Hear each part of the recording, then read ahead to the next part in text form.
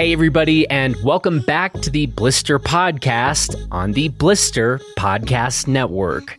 I'm Jonathan Ellsworth, and you can check out everything we're doing and reviewing over at blisterreview.com.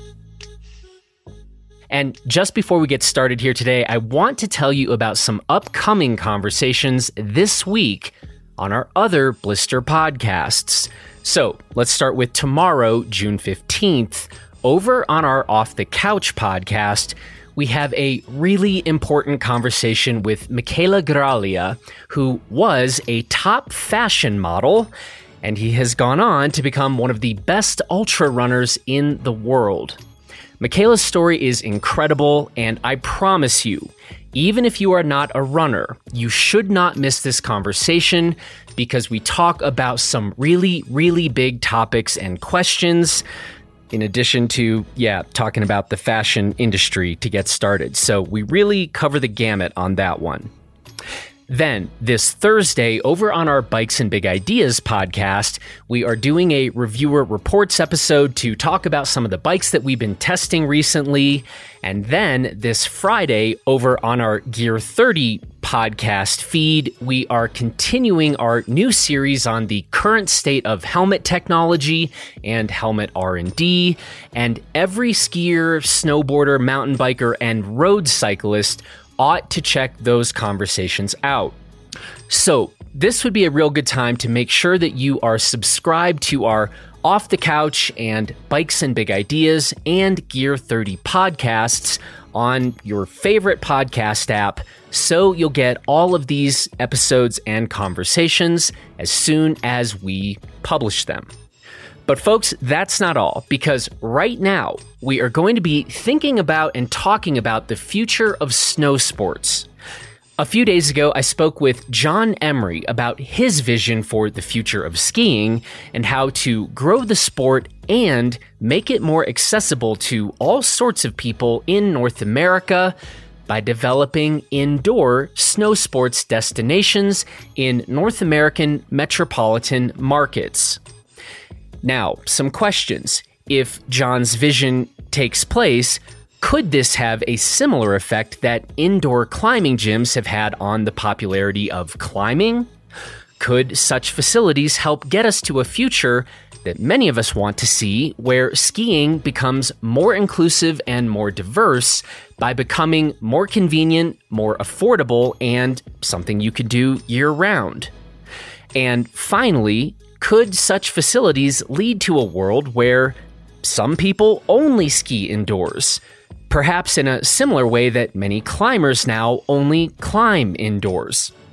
I discuss all of these questions and more with John Emery, who is the CEO of Alpine X, and I have no doubt that our conversation will prompt you to think about the future of snow sports yourself. And so with that, let's get to it. Well, John, how are you today, and where are you today? Hey, Jonathan, thanks for having me on.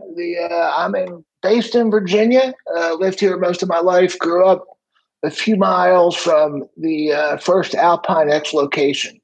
So doing fantastic and happy to talk to you. I'm looking forward to this conversation. I think I'm going to learn a lot here. I'm very, very intrigued with what you have going on here. So to get started, I'll just ask you the most basic question. What is Alpine X? The Alpine X is a new brand of indoor, year-round ski and snowboard resorts that we're going to build across the U.S., really across North America. So 400,000 square foot indoor ski dome, 200-room hotel, lots and lots of food and beverage and other entertainment options. So really, we're building a winter sports facility to be year-round for everybody. Wow. With on-site lodging and other entertainment and the like? Yeah, so it's a full resort, family-focused. Our target market is individuals who love, winter sports, groups, families, a nice, clean, healthy, safe, and fun environment with a full resort experience. Got it. It seems like not that long ago, when I would think of sort of indoor ski areas, my mind would immediately go to like Abu Dhabi. And it was kind of this exotic, very, very unique thing. Talk to me about how it's gone from, and maybe I've just missed it. Maybe there are a lot more places like this than I'm aware of. But how did this go to me thinking about this kind of unique place in Abu Dhabi to you thinking, I'm going to make a business out of creating a number of these locations across North America? It's really the development of a few concepts, family focus coming together. And I've been aware of indoor skiing really since early 2000s when I was building up the Great Wolf Lodge brand of indoor water park resorts. And we kind of looked at it. Our view was that in Europe, where they started, and there's many of them successful, they had such a dedicated base of winter sports enthusiasts already that was their target market. And in North America and in the US in particular, we didn't have that depth of market. And as time went by and things like Abu Dhabi opened up, we started seeing a lot of people enjoy these facilities beyond just people who are dedicated boarders and skiers. So we traveled and visited a lot of the resorts in Europe. And again, they're slightly more focused on specifically to the skill sports, if you will.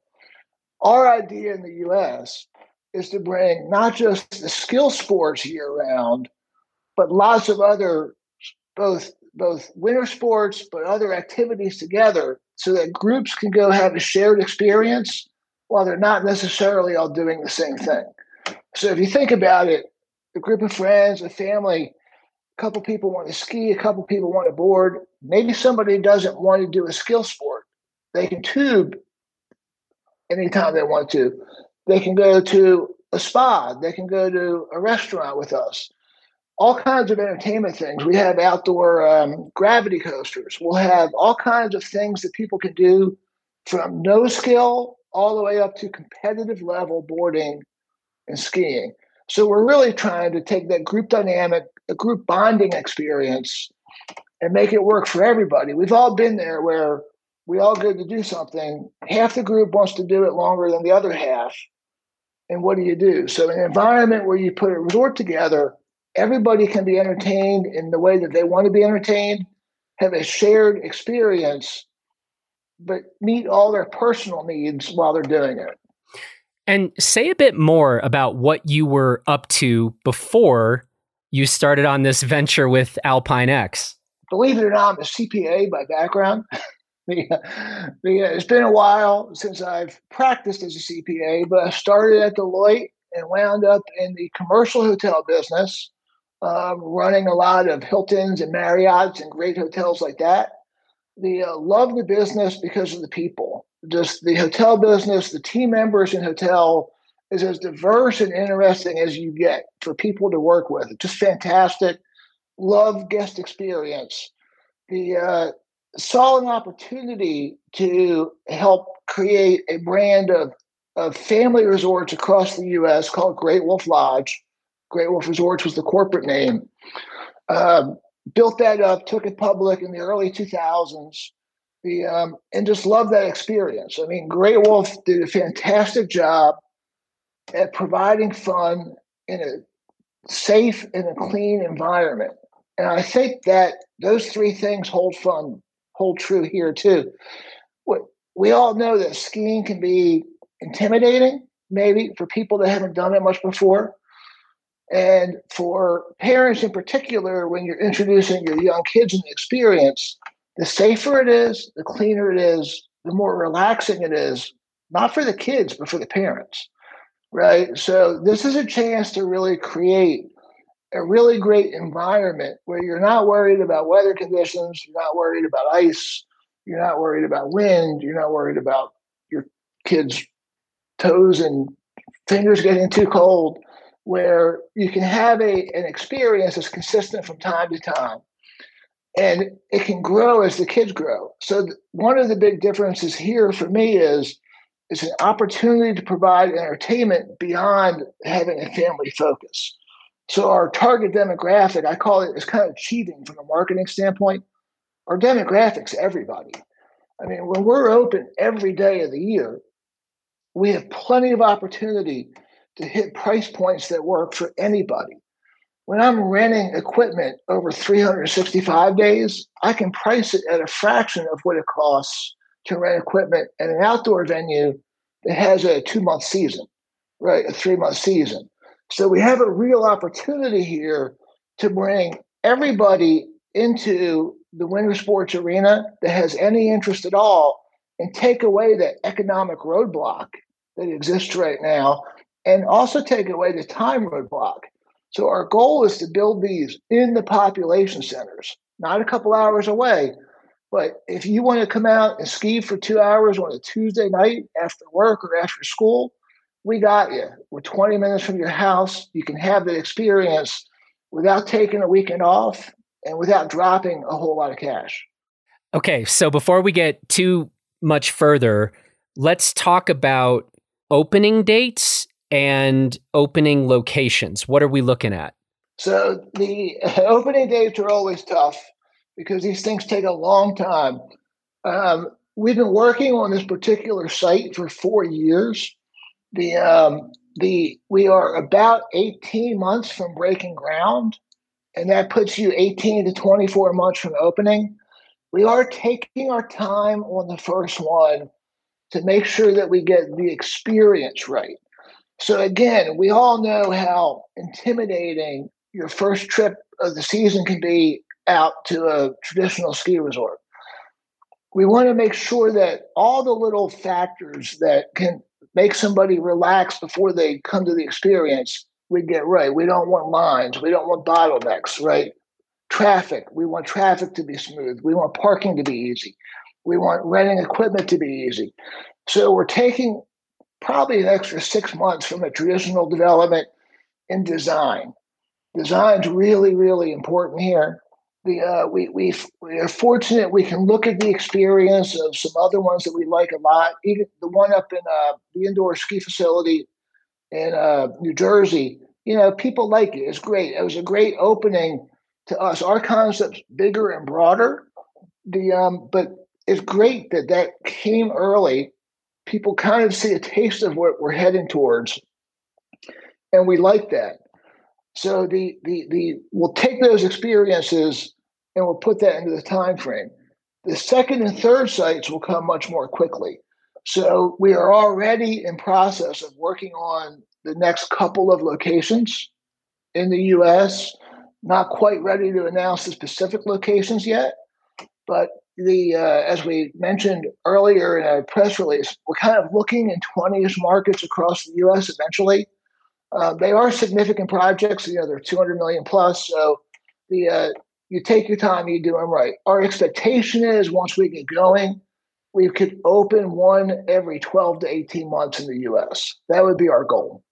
So let's talk about the specific challenges. Water parks have existed, larger kind of entertainment properties have existed. But when you add the snow sports element to this, talk to us a little bit about that. So the challenges are why you don't see these across the U.S. already. And there's a couple significant challenges. The first of which, the main challenge is economics. If we could only rely on people interested in a high skill level of skiing and boarding, there's not a deep enough market to make the numbers work for this kind of facility. And I think, in short, that's why you haven't seen them develop yet. Our idea is to do a couple things to make that work. The first of which is putting them closer to people so that we're not reliant just on significant weekend traffic and Friday and a little bit of Monday, like a seasonal resort, to really drive that business. To do that, we looked at landfills. So not a new concept in Europe. Many of these are built on landfills kind of for the same reason. I'll use the first site as an example. Fairfax County, Virginia. one of the best markets in the country for anything, really. I mean, the there's so many families, individuals, groups there that want an entertainment experience that right now have to drive, 2 to 3 to 4 hours to get to it. Whether it's a traditional resort, the beach, the mountains, skiing, we're dropping this right in the population center by repurposing a landfill that closed about 25 years ago. If we had to buy a commercial site, not a landfill, in that kind of location, it would make the numbers non-economic for this kind of project. So the first is getting a site close to people for the convenience factor. The second piece is taking a blend of kind of our backgrounds in traditional family resorts. We do a great job with business meetings and things like that too, and blending it with traditional target markets for winter sports. By combining those demographics, we think we'll create a much more robust year-round demand for the facility. And again, that goes towards making the numbers work. So we'll have a competitive level facility. The competitive level participants won't drive the economics. The bulk of the recreational people that will come spread out throughout the year. I mean, it'll be fun to come in August when it's really hot. It'll be fun to come in March when you're, tuning up to go to your outdoor ski experience. So we'll feed the outdoor ski resorts really well. But those two things, the location and really having it's almost a social purpose of saying our demographics, we want everybody to be able to experience this. We have so much availability of time because we're there every day. We spread our fixed costs over 365 days. We can have countless school kids from underrepresented groups in traditional winter sports. We'll have free programs for them to come in and experience it. The business model works because they're going to bring friends back and family back. But we want everybody to feel like this was built for them. It wasn't just built for the wealthy people that can afford to get away and spend a lot of money. That is the target market for this, is making it a place where everybody in that community, and that community ranges from lots and lots of immigrant families who are super hardworking and contribute everything they can to the economy there, to wealthier people. We want to see this blend all that together in one facility that's designed really for everybody's benefit. I love that. And I think that is probably, well, not even the most intriguing, but definitely one of the most intriguing things about what you're looking to do here, in my opinion. I was curious when I asked you about what are the challenges here. You didn't say anything about snowmaking or replicating the feeling of sliding down on, groomers or off-piste terrain inside. Can you say a little bit about the materials or the technologies that are currently being used, or perhaps anything you're seeing on the horizon along those lines? Yes, that's a great question. And for the people that are not aware of the existing ones, one of the first questions we answer is, it is real snow. So man-made snow, but this is not an artificial surface. It is real snow made every day, year-round, groomed multiple times a day. So you have what I would say are ideal conditions consistently. It's not champagne powder from Steamboat, right? It's not, but it's also not the ice that you get in your typical Mid-Atlantic skiing experience, which I've done for 30 years over my adult life. It's a nice packed powder experience that's groomed. You don't have wind to deal with.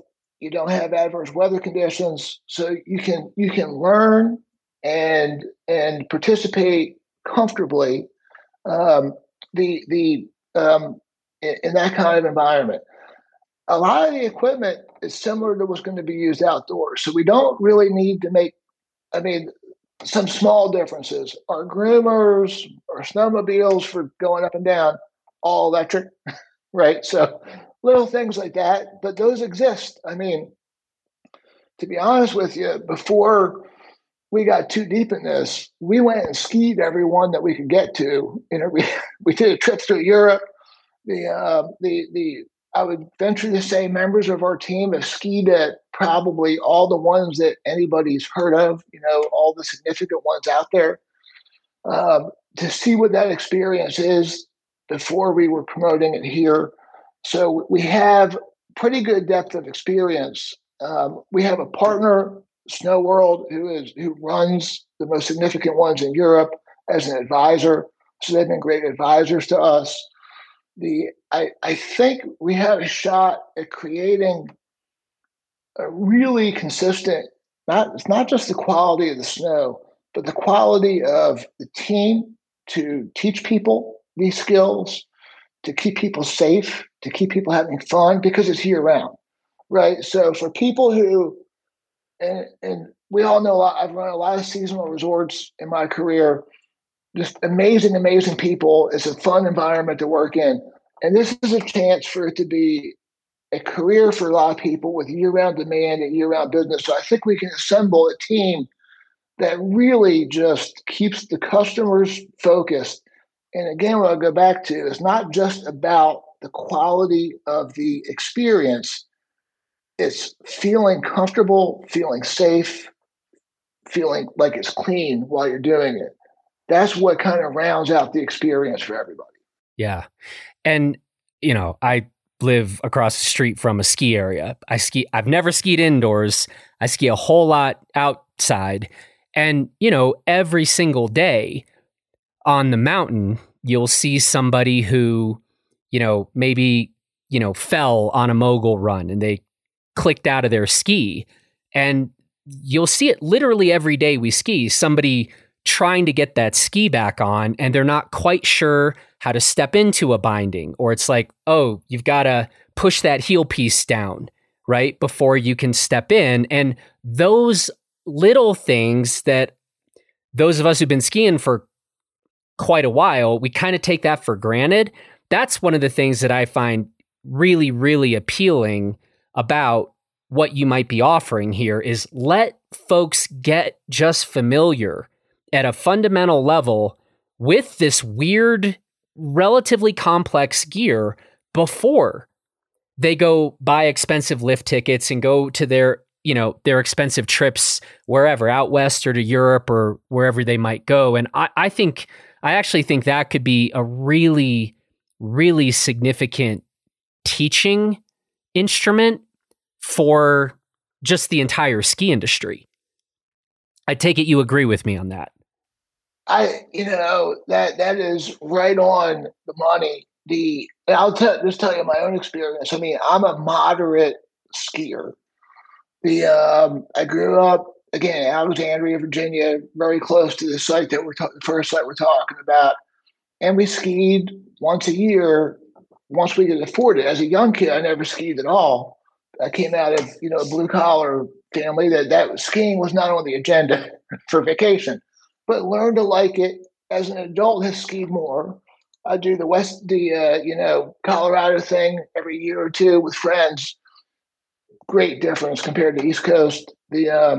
But we like it all, and it's important to think about what we think where Alpine X fits in that. We are a feeder to all those outdoor experiences. We in no way replace those outdoor experiences.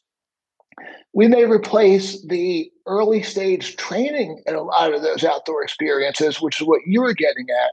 But even for me, when I go out, I usually ski a couple times a year in the Mid-Atlantic, and then we do the Colorado trip. My first day of Colorado, my legs are tired. I haven't skied enough to get as much out of that experience as I would like to.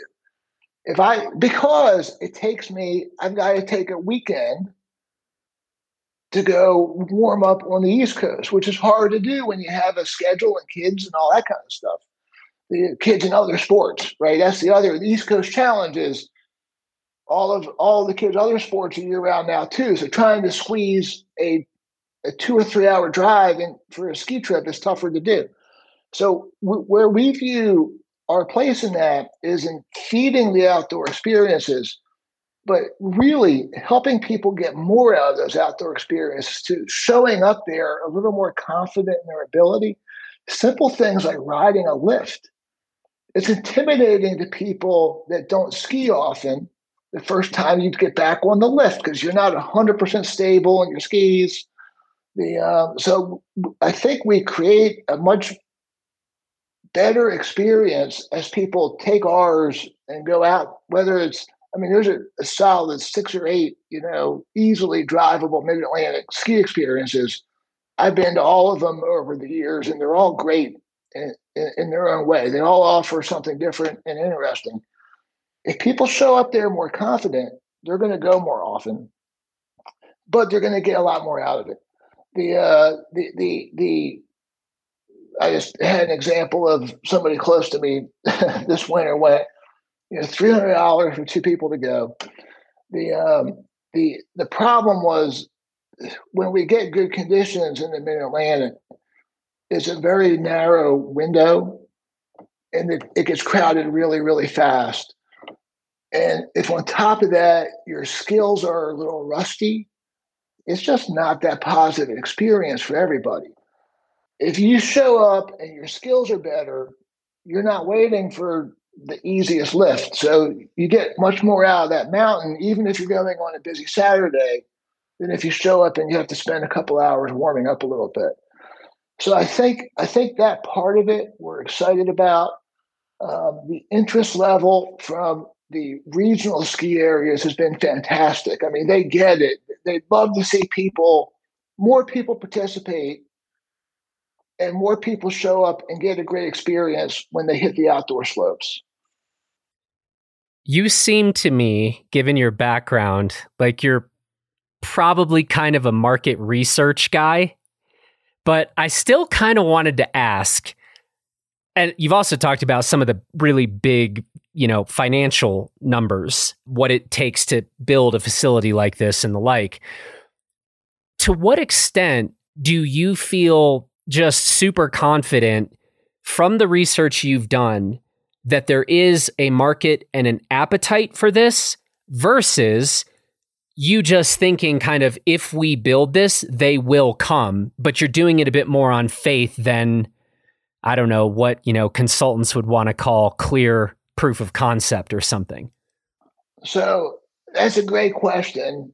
We're doing it based on experience and not necessarily limited to experience with the traditional snow sports demographic. We did 2 market studies, which all businesses do before they launch a big project. Both of those were very positive. I don't put much faith in those, to be honest with you. The where my faith in this is having over the years done everything I can to build experiences for families and groups to bond together. And it's not limited to winter sports. Winter sports is the core of our snow dome. It's not the core of our experience. The core of our experience is going to be people spending time together, right? It's going to be families spending time together, not all looking at their phones because they're doing something active. So the difference, I love Great Wolf Resorts, but the difference in what we're doing now is it's promoting health and wellness too. So we have a lot of pride in developing an experience that creates an atmosphere where the fun that you're having is also really healthy and promoting exercise. My best time at the gym is before I go to Colorado to ski, because I know I've got to be at a certain level where my experience is going to be miserable, right? This facility being here will promote people looking at a fun way to stay healthier and be healthier. Because again, if you want to increase your skill levels in these kind of activities, fitness helps. So our market research, again, it's almost easy in the sense that we know demographically that every socioeconomic group you can think of, what do they have in common? They value doing things together with their friends, with their families. They value trying to be healthier. And that's why we're saying this is not being built for just the market that traditionally enjoys snow sports. Is being built to bring everybody into this experience, of which a big part is recreational through competitive level skiing and boarding. So it's really, again, it's back to, we have a real social mission that we almost get emotional about when we talk about it, is just this vision of these people with all different, economic backgrounds being able to share the same experience in a way where it brings the community together. And I'm not a political person, but I am a person who just believes that, the more that people can see each other and do things together, the more they understand where they're all coming from. And so this is part of that. In my head, we have visions of group lessons where you've got, tons and tons of kids who maybe not go to the same schools, but are going to share this experience and get to know each other. And there's a positive that comes out of that. And the same thing for adults. I talk a lot about family and groups, but the great thing about stuff like this is it's great for individuals too. So individuals can come and share an experience with other people that have likes. They like doing the same thing, and it's still a bonding experience. So there's a lot that goes into it. Again, we're not doing this based on market studies. We're doing this based on having a high level of confidence that the bonding and the shared experiences are what are going to drive this market. And I can't put a number on it, but I do know that the response to it in every community that we've talked to has been really, really positive. Fairfax County, what happens is these experiences tend to be far away and they tend to be expensive. Not just snow sports. I'm not picking on our sport, but Great Wolf Lodge is expensive. It's 2 hours away, right? This is a chance for people who don't have a lot of time, don't have reliable transportation, to come have the same kind of experience that you or I get when we go to our nice outdoor resorts, but they can have it close to home and they can have it really, really affordably. I know, you've got some building to do here. We're not opening tomorrow, but are you able to even give us a bit of a ballpark in terms of pricing? Like if we think about the model of if I were to go for a day, what kind of ballpark on pricing would we be talking about here and does this work like, would I pay for a full day or half day or kind of by the hour? What are your thoughts on that? So the good thing is it's kind of all the above. We anticipate having a 2 hour would probably be a minimum pass. Certain people can certainly buy increments up to a full day. The hotel guests presumably will be buying full day access. We're actually thinking about, one of our team had a great idea. So your 2 hours doesn't even necessarily need to be in a block. You can come out, ski for an hour, you come back out of the facility, it turns off. So if you want to take a break, you get more out of your experience that way, right? You don't have to use it all at once, especially for people who are a little newer. They might want a little rest. They're not burning their time while they're resting. So we've got a great way for people to get the most out of that. In terms of actual pricing, in our models, which aren't public, but we're assuming less than outdoor skiing during peak periods. So if you compare peak to peak, we're definitely less. We're assuming dramatically less on the non-peak nights because that's when I have availability is the exact same experience as it is on a Saturday night. But that's where we're targeting, saying we want the entire community to be able to experience this. It'll be dynamic pricing like lots of things are now. The weekends will be priced higher. The weekdays would be lower. And that kind allows it to be open to everybody. But even the peak pricing, I mean, half, 2/3 of an outdoor experience, particularly on the rentals. So if you think about rentals, and I don't know exact numbers, but my rental equipment is going to get rented 5 to 10 more times a year than an outdoor facility. So I can charge a lot less for it because it's getting amortized over many more uses. Same thing with the 2 hours versus a full day. We don't have start and stop times. It's a rolling clock. So your clock starts when you walk through the door and you come back out. What that allows us to do is to not have to have overcrowding because it's just a rolling experience. We can't have long lift lines with a 2-hour ticket. It doesn't make sense. People would rather have a 2-hour ticket and short lift lines than a 4-hour ticket with long lift lines to get the same number of runs in, right? So that works really well for that. And that allows us to do the dynamic pricing, spread everybody out. It helps with traffic. It's not like a concert or an event venue where everybody's showing up at 6, they're leaving at 8, then more are coming, It's just a rolling over the course of a day. I expect the facilities open 16 hours a day, right? I mean, you're going to have stuff in the morning. I mean, our training, and there'll be lots of stuff in the morning, and it'll probably be open through 11 o'clock at night. So you can get a lot of people through there without overcrowding it. The Great Wolf model was a great model. The Great Wolf model, we were very careful about not overcrowding. That turned it can get pricey when you do that. Here, because we're not selling weekend blocks, it doesn't need to get expensive to do that. So the analogy that I've been thinking a whole lot about recently when I'm thinking about Alpine X is just the phenomenal rise of indoor climbing gyms. We've kind of seen this explosion over the last several years.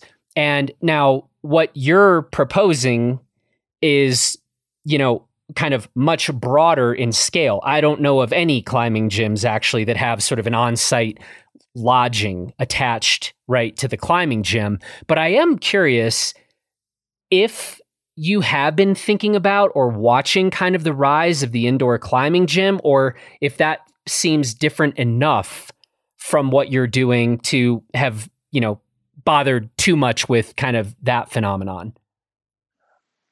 I'm a fan of the indoor climbing gyms. I'm a fan of Topgolf. Is another good example where what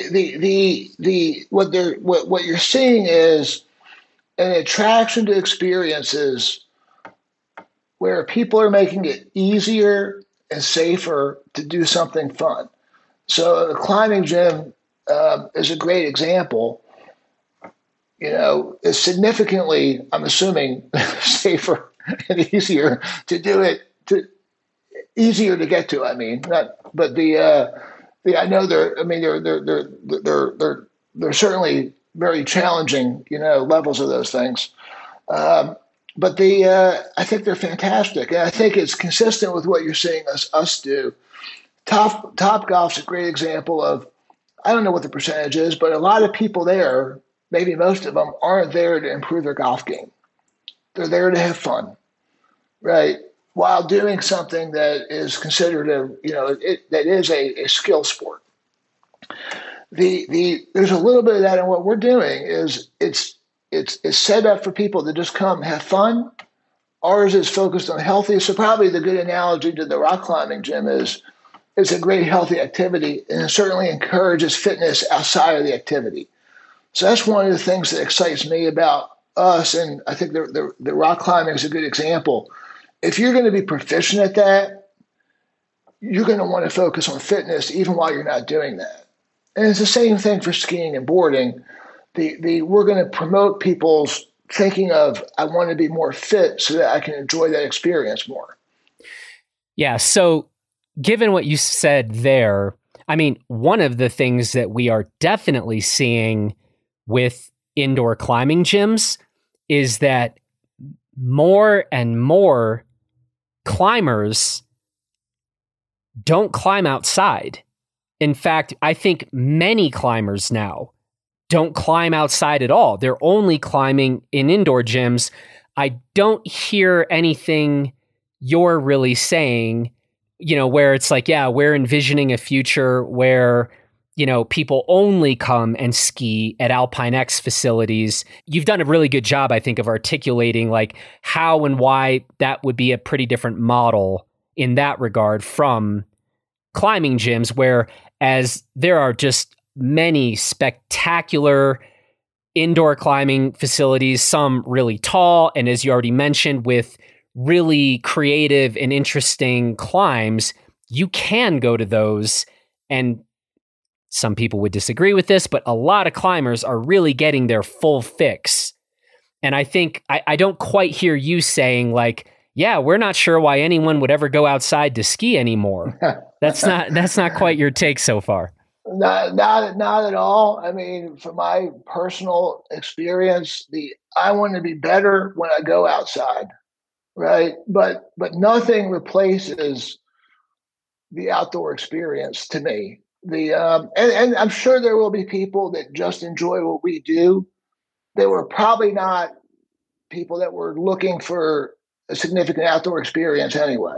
So I think there'll be a mix of both. But no, I mean, I don't know as much about the climbing, but for us, the being able to go out and get more out of your outdoor experience. I mean, our assumption is we'll be heavily promoting at least the regional outdoor facilities from our place, because the more people enjoy that, they're going to come back with us and do their maintenance and their warm-ups and bring their friends and family. Yeah. And I completely can see that taking hold.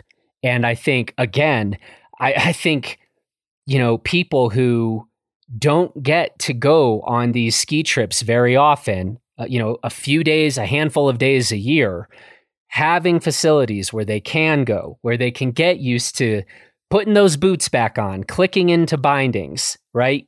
Getting on or off of a chairlift, etc. That's just going to make their experience better when they do go outdoors. So I kind of do see it as a win-win all around. I think so. I mean, that's certainly the way we look at it. Well, John, I appreciate the time. This is I've been looking forward to this conversation and getting your perspective on all this. It sounds like you still have quite a bit of work in front of you. We do have to remind ourselves, and we still need to build it. So, but I appreciate the feedback from the winter sports community, and we are looking for it. So people that want to reach me, I'm really easy to reach through our website, LinkedIn, Twitter. I mean, it's easy to find me. We're looking for feedback. We're still designing things. But most importantly, what I really appreciate is everybody looking at this as a chance to broaden the base of people enjoying our kind of sports. I mean, it just, people get that. We're very actively building our underserved community to incorporate and be part of the experience. And the feedback from the snow sports industry has been fantastic. Just fantastic. It's great. Yeah. I mean, it's something we talk about all the time. We talk about it pretty regularly on this podcast. And in that sense, I do think you are coming into presenting at least one potential solution to how do we make this a more inclusive sport in that broadest sense of the word inclusive. We'll be rooting for you, and we sure hope it is effective in bringing in more people into this activity that a whole lot of us are pretty passionate about. John, I appreciate the opportunity to talk to you. It was fun. Yeah, likewise. Hey, get back to work. You got some building to do, but look forward to keeping track of your progress, and here's hoping things go well and we have an opening couple years out from now. 3 years out from now. 3 years out from now. That's right. Hey, best of luck with all of it, John. And hope to talk to you again down the line. Thank you. I appreciate it. Well, that's it for this edition of the Blister Podcast. Thanks to John for the conversation. Thanks to Taylor Ahern for producing this episode. And thanks to you for listening. From all of us here in Gunnison and Crested Butte, Colorado, please take good care of yourself and everybody else. And we will talk to you again tomorrow over on our Off the Couch podcast feed. And again, you don't want to miss that episode. And so we'll talk to you again tomorrow. Take care.